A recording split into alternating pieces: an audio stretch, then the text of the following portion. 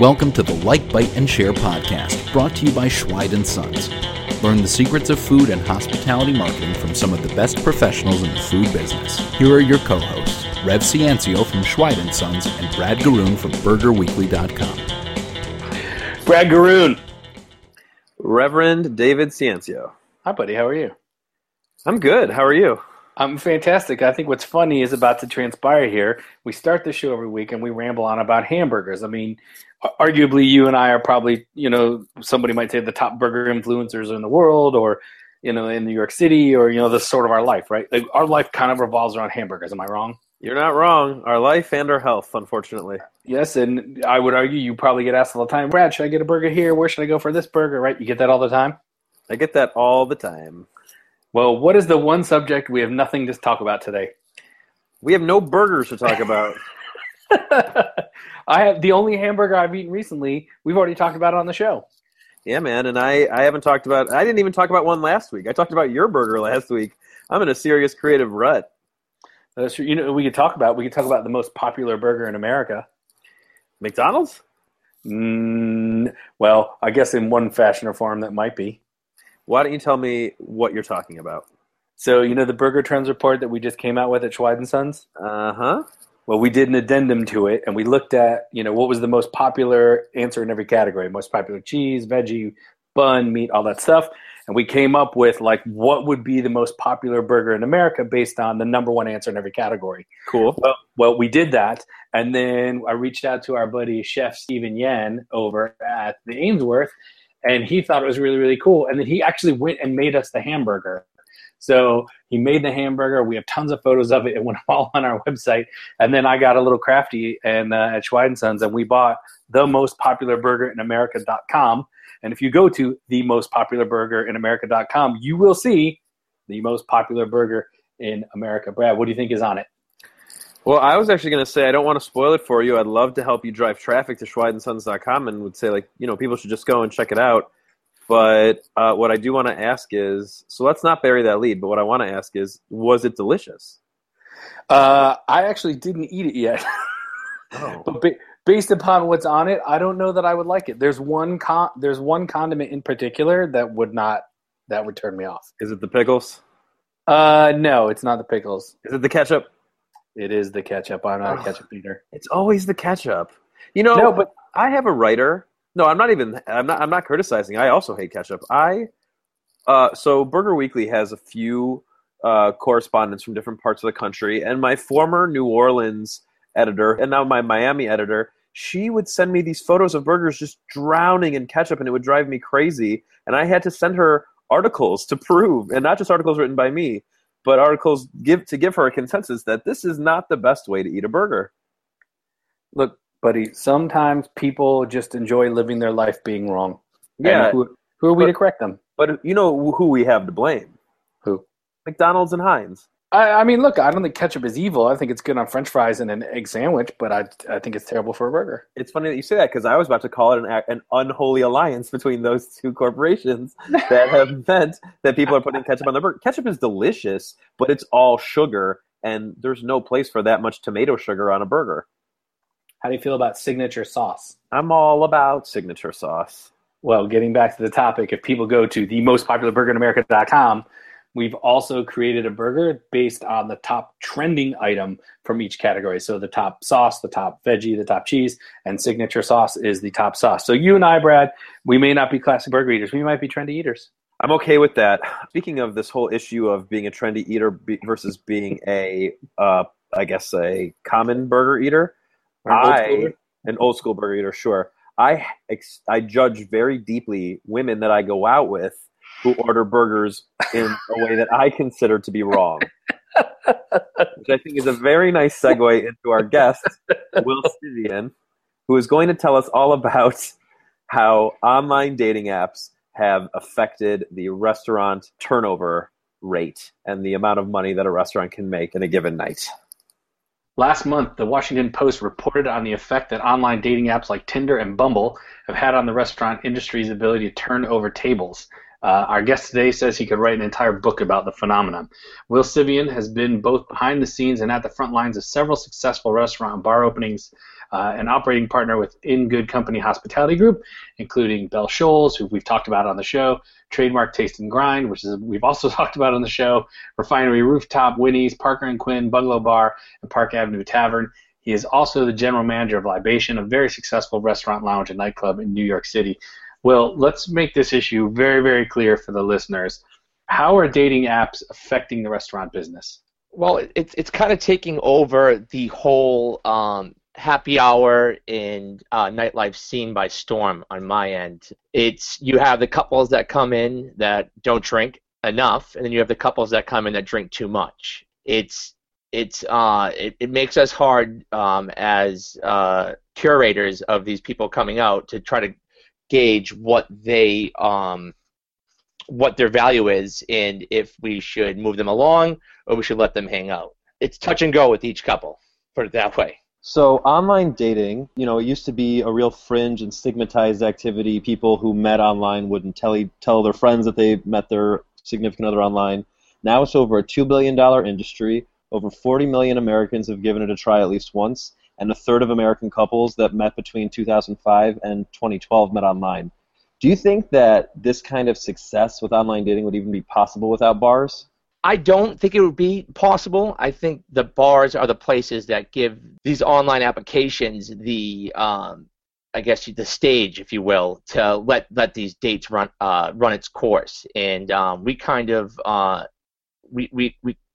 at the front lines of all of this, and we see it all, man. We see it all. So before we get any more deep into this, well, why don't you give everybody a little bit of bio and history on you and tell them how you got into this business? So I grew up in a hospitality family back in Boston. I opened my first restaurant with my uncle when I was 13 years old, and from there on moved on to corporate catering with cousins. And my mother told me that I was not allowed to be in the hospitality industry. I had to go to college and I had to give a 9-to-5 job an honest chance.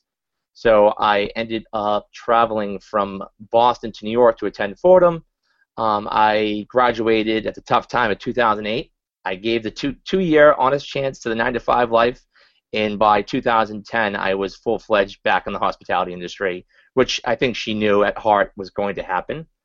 And then through the New York circuit of bars and restaurants, I came across In Good Company Hospitality in its very early stages and started working at their Midtown location. And by 2011, I was general managing Libation, and we were opening up places all over the city. Since you spent the better part of your adult life doing this, you've seen the New York City restaurant scene before online dating really took over, and you've seen it now, obviously, and you're quite familiar with it. So when exactly did you start seeing this shift from folks who know each other coming in, and they have a normal relationship with each other, they're drinking a normal amount, and either staying a normal amount of time, to this phenomenon now where it's the too much or too little, and it's hard to turn tables over? It's a good question.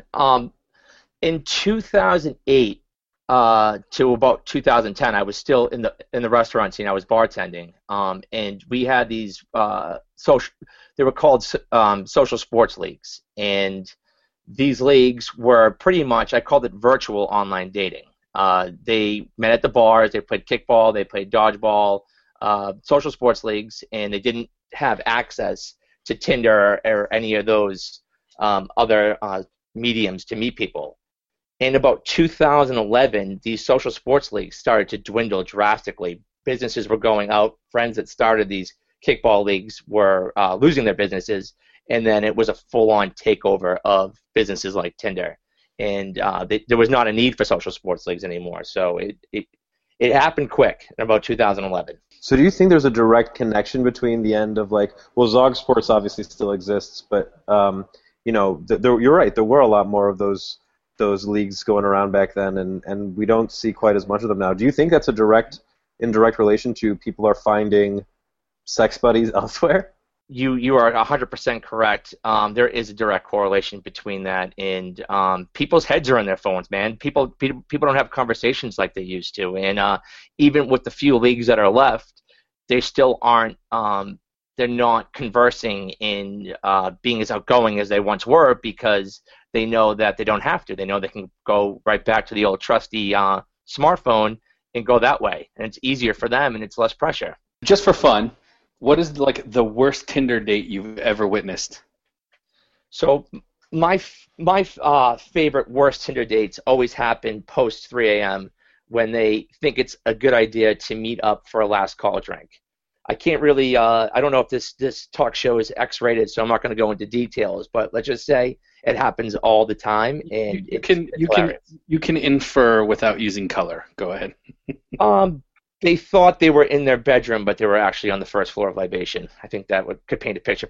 Oh, and how does that impact the customer service or the experience for the rest of the guests? Nobody wants to see that. Nobody needs to see that, and it's uncomfortable when you have to be the one that is going over and literally pulling them apart from each other. I mean, I think you were kind of alluding to this, but with the amount of cell phones out there and the amount of smartphones people are using, I mean, people used to meet in bars regardless, whether it was Zog Sports or just hanging out with them. But, like, were we destined to get to this anyway?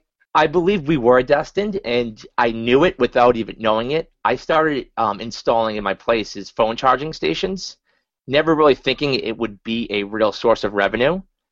Fast forward 5 years later, and these things are literally generating a substantial amount of revenue that I never even knew existed because people are desperate to charge their phones. And you can call it what it is, but I think we both know why they need their phones charged. For sure. And then when you've got these people who are coming in for last call and they're engaging in activities that other customers don't want to see, how do you make the experience for those other customers tolerable? I think the first plan of action is always to break the ice with the other customers, approach them and be like, come on, do you believe this? And kind of get on their level so they know that this isn't appropriate. And then you kind of hope, you give it the 2-minute rule, you kind of hope that it subsides. And then I always call it plan B with the flashlight in the face, being like, come on, guys. Everybody's got an apartment somewhere in New York City. Wrap it up. Go to your apartment. Speaking of folks not wrapping it up, what kind of financial strain has this trend put on your restaurants? How much more money could you be making at Libation if these blind first dates or these blind last calls weren't happening? I think it's a double-edged sword. I think that there is money lost because, I mean, let's be truthful. They're not really drinking. But in this day and age, it also helps to have a base crowd. So if they're a normal couple trying to sniff each other's butts and figure it out, I don't really have an issue with that. But it's when it's the awkward first date and the energy of the room changes because these people are clearly not vibing with each other. They're taking up a bar stool. A bar stool at Libation is $40 to $60 a person on average. So it's a hit or miss game that we're playing. I think the three of us need to start a new dating network called Blind Last Call, and then just not allow them in your bars, Will. I think I have some security footage that we can start advertising immediately with. What is the app? If what's the app? What's the idea? Blind Last Call. No, you're just giving me a name. What is the idea? It is literally for people who want to hook up after 3 a.m. Oh, that app exists. It's called Tinder. Okay. But we're going to do a new Tinder, and we're going to market it with a reality TV show. Perfect, and it only starts at 3 a.m. You have 1 hour window to hook up. We could be like Big Brother After Dark. It could just be live, and we just have somebody gunning which channels to be on. I'm into it. Where do I sign up? All right, Brad, let's get on it. Is there a way that restaurants should be looking at dating apps as a way of incentivizing customers to like come in and spend more money? I'm sure you guys are familiar with Tinder Tuesdays, and Tinder Tuesdays doesn't necessarily mean it happens on a Tuesday, but it's more so, for the way I interpret it, it's the slower times of the beginning of the week where people are going on these dating app dates, and it's not really like a jamming Friday or Saturday night. It's not really affecting business, and it's actually not the worst thing in the world to not have an empty bar, even if it's these people on dates that aren't spending as much money as a normal customer. I think you could do two for ones. We could start there and work our way up, you know? Do you just then end up feeding the beast? Like if you're trying to maximize, like, look, obviously, you know, in the food service business, it's Monday night and Tuesday night typically not that busy. You know, that's why happy hours exist and, you know, Tinder Tuesdays or whatever. But like if you start to become that bar and you market that bar, does it end up biting you on the backside? We all struggle in good ways and bad ways in this industry to juggle our reputation, and we don't want to necessarily be only one thing to only one group of people. I think if it's marketed right and if it's the platform is set correctly, it could be profitable. But you're dangling the carrot to attract all of these people, the good, bad, and ugly, and it has to be one of those things that has to be closely monitored. Do you ever get phone calls from these organizations, like the dating apps, looking to do specific events at your venues? Has that happened? Did a party 2 months ago.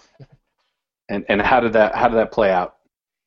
It's just like every Tinder date for better or for worse. It was a little bit awkward, and then people got a little bit drunk, and then they just stood there and didn't really drink at all or spend any money, but they were kind of on their forced speed datings with each other. It's not everybody in the industry knows that has done these events before. They're not profitable. It's one of those things where you want to get a base crowd in. You want to get a base crowd in early, and sometimes it's a necessary evil of doing business. So one of my favorite phenomena that goes along with the online dating app world is, it makes it a lot easier for anyone, a man or a woman, to go on a lot of dates in a given week.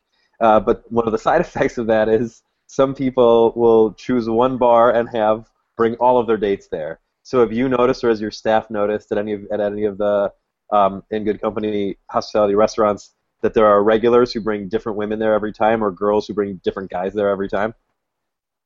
This is something that we see at all the places all the time, and it's a bit awkward at first, but once you kind of get in the mentality of the guest and you kind of know what his shtick is, it makes it more laughable than anything. It's a lot worse when you see that they're in serious relationships and they're doing stuff like this, which unfortunately does happen as well.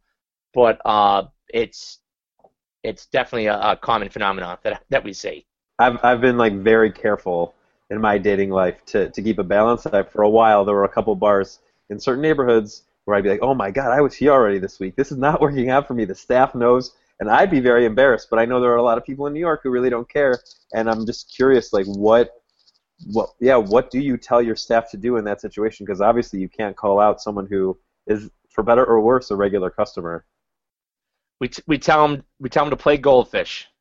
Play goldfish. Pretend like you don't know. What? Can you explain what play goldfish means? That's the first time I've heard that. Have you ever heard that goldfish has a 3-second memory? Yes, I've definitely heard that. So, more or less, don't pretend like you don't remember the last time they were in there. Play dumb. I got it. All right. So when you have a couple that is clearly on a Tinder date or a blind date or whatever, and you're looking at potentially losing revenue because they're just taking up a seat and they're futzing around, or maybe they're so engrossed with a conversation. Do you may not think this far in advance, probably actually you do. Do you have an instruction for your staff, like, hey, go to this table every 15 minutes and force drinks on them? Like, hey, do you want to order this? Do you want food? Do you want that? At some of our fine dining locations, it's just the guest comes first, and you can't really force things. At Libation, it's a little more loose, so to speak, and we do the check drop. And this stuff happens more at Libation than the other places, believe me. And the check drop is usually an effective way to be like, hey guys, thanks for coming in. Here's your bill whenever you get a chance. And they, for the most part, get the message. So you're not even trying to keep them in there. You're trying to get them out. In this industry, you kind of know when a customer is spent and when they've had enough, or when they're just not going to spend anymore. To be frank, and that's when it's time to drop the check. In that case, you're really sparing the person on the date who's more interested a whole lot of heartache and wasted time. So yeah. You're doing a service. Yeah, and you know what you get a lot too is you end up making best when it's a bad date. You end up making buddies. The bartender will end up making buddies with the person who needs to get out of there.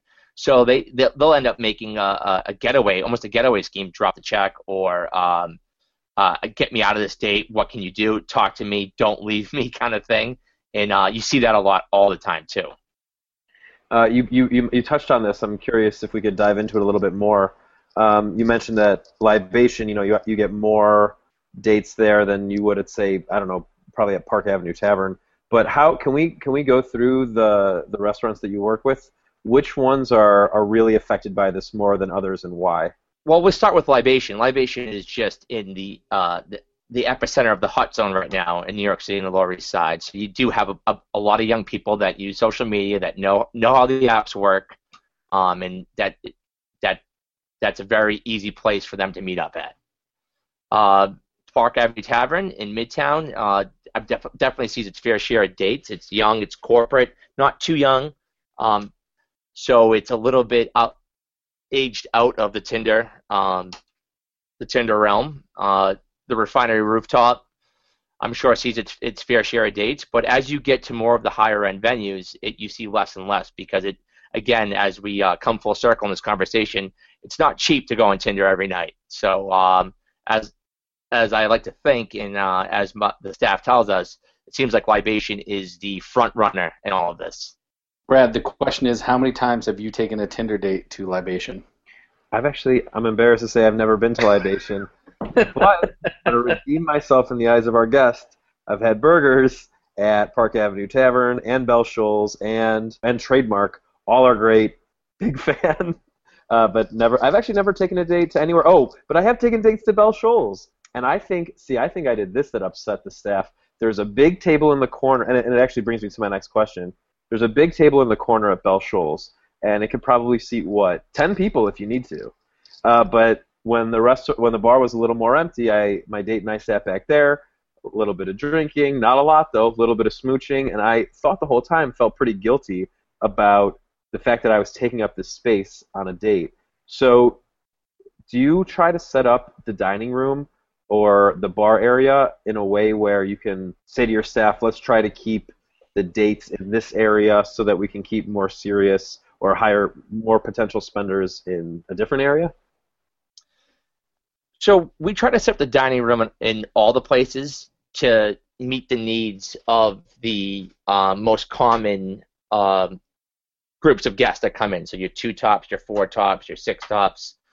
And then what we try to do in the flow of business is casually suggest, hey, can I take you guys to this table? Can I walk you over to this table? This section's perfect for you guys. And obviously guests have preferences, and if we have the space, we always try to accommodate. And that goes without saying with all the places. And we try generally not to sit 2 tops at 10 tops in any of the places because you never know what's walking in or what we have reserved. But I think a good rule of thumb to live by for us is, hey guys, you can, if they really want a table, you guys can sit at this table for now, and if I have a bigger group, I'm going to move you guys to another table that's a better fit for you. I just want to give you the early heads up. There's no surprises, yada, yada, yada.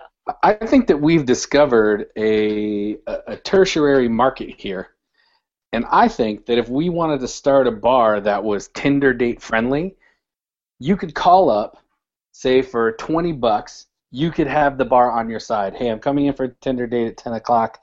If I order this drink, it means cut it off at 15 minutes. If I order this drink, keep it going. Like, I think we could make a whole business out of this. This could be like the StubHub type idea for Tinder dating at bars. Yeah, I think that's pretty good. Conversely, and I don't mean to shoot down a business idea because God forbid we make any money here, but you could also accomplish this just by becoming friends with a bartender. The bar should always be on your side, and I've been a firm believer of that well before the age of 21. And if you just have that conversation with the bartender while your date's in the bathroom, the bartender will be on your side. And if the bartender's on your side, you're in the wrong bar. I don't know, man. Well, I'm clearly married with a kid, so this is completely irrelevant for my life. But I did used to own a bar, and I appreciate revenue. So if somebody had called us when we owned a bar and said, look, here's the deal, give you extra this, that, the other thing, even if it's just like a bigger tip for my staff, I think we would have taken it. Well, the first rule in this business is if someone offers you money, you take it. Am I right? Yeah, without a doubt, especially the competition in New York City. Yep. Do you think that there are other ways that a restaurant can work? Like, by the way, I do think that's a great business idea, but is there a way to make these work positively, right? Like, this is going to happen. You have the type of bar where these things go down. There's that 3 a.m. Tinder date every night. Do you think that there's a way to look this in the face and go, okay, here's how we're going to maximize this. Here's how we're going to make it work and come up with that plan? Well, I hate to do this because I'm not the biggest fan of it, and I'm a guy who runs nightclubs that doesn't go to nightclubs because we make, like a place like Libation, we call it a pub club. It's a fun place that normal people can go and hang out and not get banged over the head money-wise. But I know a tactic for squatters, a good tactic would be minimums, stool minimums. And if you go ahead and say you only hold it to people that are on Tinder or any of these other sites, they're just going to say that they're just friends hanging out. So if you're experiencing a problem or you want to be proactive in this online dating world, the stool minimum would be the way to go. So do we take this in the realm of like SantaCon? Like, can you be looked at as cool if you are like an anti-Tinder bar? If you're just same as like, hey, no SantaCon, welcome here? Or is that out of my mind? Put it this way, man. There's haters everywhere.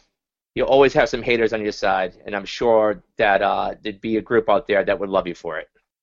I'm the wrong person to ask. I'm 42, married and with a kid. I like to be in a bar where there's nobody. So, where do you think this is going? Is it going to get worse? Is it going to get better? And how are you going to take this trend and make the most of it going forward? I think that it's definitely going to get worse before it gets better, but I think like all fads, it will run its course. It will come and go. I, like you guys, came up in the old-fashioned way of meeting a girl at a bar and asking her out on a date, and this was before the Tinderellas of the world came out. I think that we can combat it with just communicating with each other, communicating with the guests, and overall making guests talk to one another, talk to the bartenders, talk to the staff, keeping guests' heads out of their phones. I think that would be the best way to move forward and move out of this fad that we found ourselves in. I mean, I may have come up like you guys not in this fad, but I'm definitely a part of it now. You know what? Listen, I think that I don't think it's going away. I don't think it's going to change. I think it's going to get worse. And I think that because we're in New York City, we probably see the worst of it. I mean, nobody moves here because they're looking to get married and have kids. Everybody comes here for self-goal. Hey, I want to do this with my career. I want to be that person. I want to meet this. I want to get to that accomplishment. And career and self is way first in this town than any other town in America, perhaps the world. And I think this Tinder dating app thing is just like it fits into the New York City lifestyle. And I don't think it's going to go away. I think it's actually going to make people more disposable. I don't know how that's going to affect the bar business, but I see it going further before it retracts. I agree. But as someone who's living it, it definitely feels so I'm the kind of person who I moved to the city with a serious girlfriend, and then I've had a couple of long-term relationships as my close to a decade in the city have gone by, and every time I become single again, it's harder to get into something after that because we see people as disposable, and the dates become weirder and weirder, to be honest, the dates that happen from online. But they're still better than having a friend set you up because your friends have no idea what's good for you. What do you think, Will? I think the social pressures as you get older will lead to keep this going, to keep the ball rolling. But I have a fear that it's not exactly the safest thing in the world, and a few bad apples could ruin the bunch, and that could lead to the end of this. And God forbid, it's crazy that we haven't seen more or heard more horror stories from this. But the world's a crazy place, and I think that as it becomes more prevalent, it's going to become more dangerous. And that's what makes it nervous for me for the industry that I'm in, because it's the police are going to go back to the bar she was at or the bar he was at kind of thing. And I think that will curtail before. I mean, obviously, we all agree it's going to get worse before it gets better, but I think that will lead to that.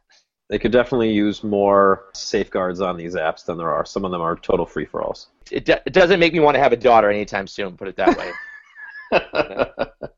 Amen. Well, that's a good point as anywhere to segue this conversation. Will, some really, really good information, really good insight. I think you've seen this from a different level with many different places, and so whether this is the new norm or not, I think that you've given a good look into what this is. With that, we're going to segue into how we end every show, and we are going to ask you, what is your favorite burger from childhood? I was spoiled as a child, and my best friend's father owned a meat distribution company for high-end restaurants called Keneally Meats, and we had all the finest blend meats, burgers, steaks, whatever we wanted as a kid, and we never even really craved to go out. And I'm sure you guys know too, Boston's not that big of a burger town, so this got me started in the right direction at a young age. Hold on, did you just say Boston is not a burger town? Richard Chuddy's going to be so mad. No, I want to discuss this. Really?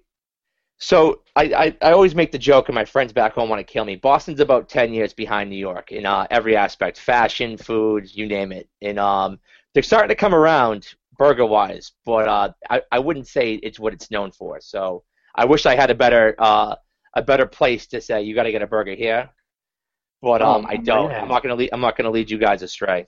Be Good, U Burger, Tasty Burger. Be Good is bad. I'm not saying any of these are good or bad. Wahlburgers, but I do think that Boston might not be New York. I definitely think that Boston is putting itself on the burger map.